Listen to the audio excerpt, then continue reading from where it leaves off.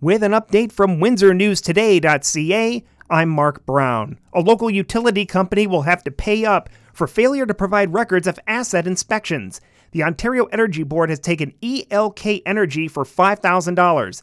Essex Town Councillor Sherry Bondi, a longtime ELK critic, says the accountability had to happen. This is very serious.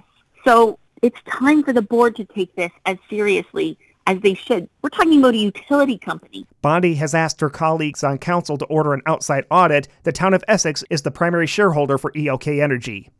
On the second anniversary of the World Health Organization's declaration of the COVID-19 pandemic, the Windsor-Essex County Health Unit reported 91 new high-risk cases. No new deaths were confirmed. The health unit says there are 252 active high-risk cases and 26 patients in hospital. Windsor police want your help as they investigate a shooting from last Friday. It happened Friday night on Wyandotte Street West near Rankin Avenue. Police found shell casings at the location and damage to the door of a home. Police are looking for 2 people and a Ford Escape seen leaving the scene. Descriptions can be found on our website. Meanwhile, police in LaSalle are asking the public for help in finding a porch pirate caught on video. A woman was caught on security camera swiping 2 packages from a home on Matchett Road off Maple Avenue Tuesday afternoon. She was seen nonchalantly scooping the packages up and leaving in a gold-colored Dodge Caravan. Photos of the woman and her vehicle are on our website. If you know who she is, give LaSalle Police or Crime Stoppers a call. Russian troops appear to be stepping up air attacks in Ukraine. NBC News reports that Russia is broadening attacks after a convoy northwest of Kyiv has stalled. Meanwhile, U.S. President Joe Biden has called for normal trade with Russia to end, meaning tariffs can be put on Russian goods.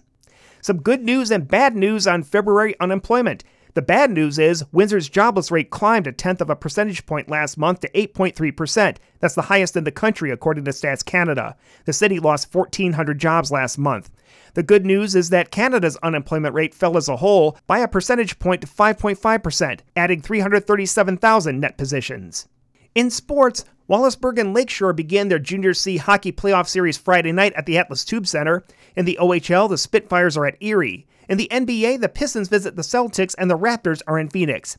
ESPN has reported that unvaccinated Major League Baseball players will not be able to travel to Canada to play the Blue Jays. And in men's college hoops, Michigan State takes on Wisconsin in the second round of the Big Ten tournament.